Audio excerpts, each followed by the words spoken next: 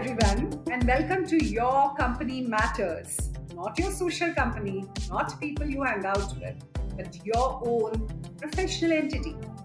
Whether you're a professional, an entrepreneur, or you're thinking, I will start up my own business, what entity you want to register, what are the processes, your compliances you should follow, can be quite overwhelming, isn't it? I am Neha Karikar, a practicing company secretary based out of Mumbai, and we help our clients set up, start up, and scale up your business. So join me on this beautiful journey where we discover the various entities, benefits of theirs, processes, and which one are best suited for you and your business. New episodes come out every Monday to Friday. So don't forget to tune in to your favorite audio streaming app because your company matters.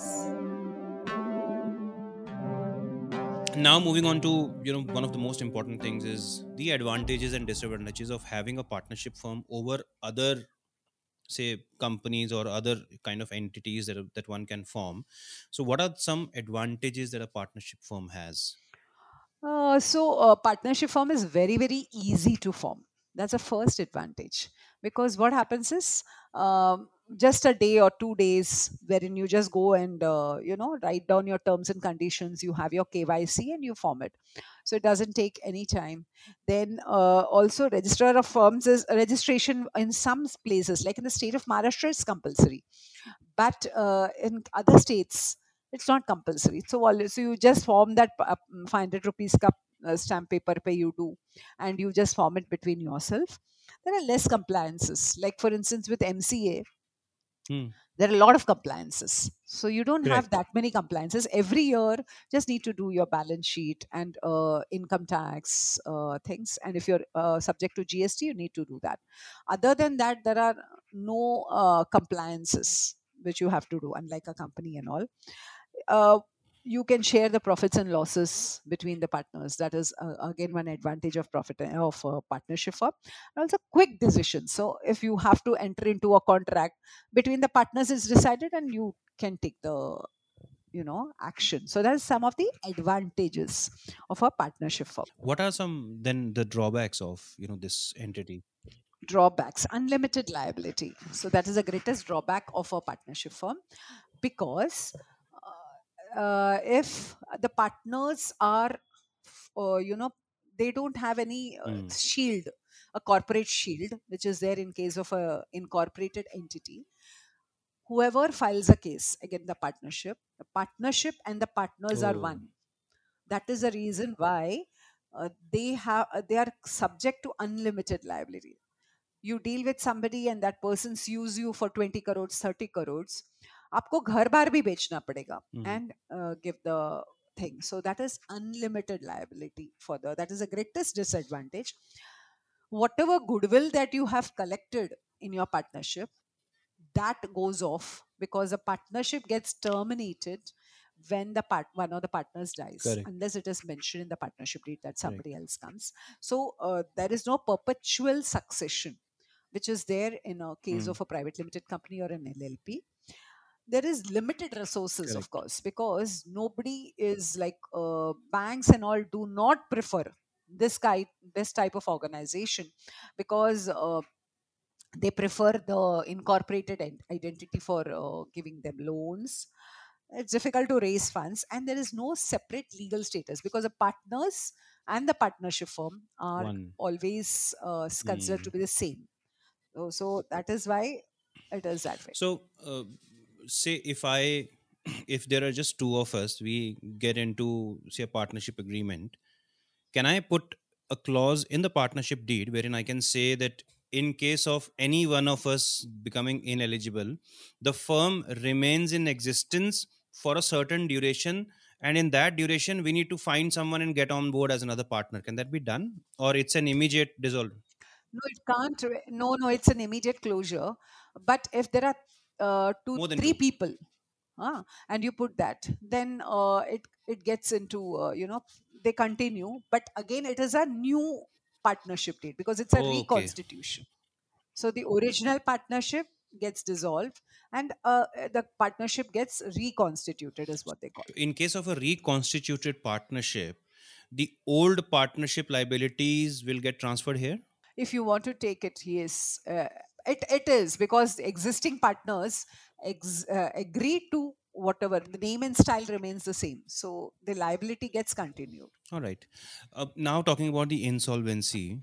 So in case of an insolvency of a partnership firm, do the partners also become insolvent? Because partners are the same as the partnership firm, so automatically they also become So then insolvent. that's a complete hit on their goodwill Hit and on the, reputation yeah, also. reputation. Oh, all right. Yes. So now one of the most important elements that we've seen for the past so many years is that two people, three people coming together into a partnership, one of them kind of sinks the entire ship, right? सबसे ज्यादा झगड़े इसी medium इसी format में इसी होता में है. होता है. So Yes, number yes. one, ma'am, as a professional, what do you recommend? What are some ways that one could take to avoid these things happening in the first place? Number two, if at all this happens, what are some ways to kind of resolve them without making a mess out of it?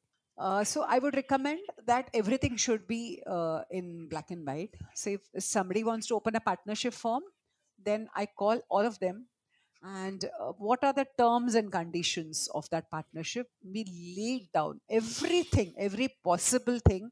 We write it down. We put it in the partnership agreement. Take care of the eventualities which could happen, because human beings means definitely there will be always some conflict.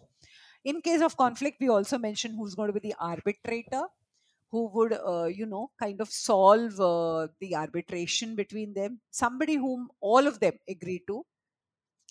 Otherwise, in case of any disputes, then always there's a court wherein they could go for getting it resolved. So a high court or whatever district court is applicable to them, that way they can go ahead and do it. All right. And they can, even from the court, let's say the case goes to the court and there's a resolution that happens of whatever the conflict was, can they still continue with they can continue with the partnership, right? They don't necessarily have to dissolve it. They don't necessarily have to dissolve it. So whatever the court says, they'll have to obey by that order. So that is required. So in an event wherein the court holds the firm responsible, so of course the partners are responsible. Also is responsible. Correct. Yes. Let's say if it's the other way around, the court holds one of the partners responsible for whatever has gone wrong. Will that affect the business or the partners, the other partners? Of course, it will affect. Of course, it will affect, because all the partners are trustees and agents for each other. So it will Oh, affect the partnership firm also. So all right. one for all and all for All one. for one. It is the that is the philosophy of a partnership.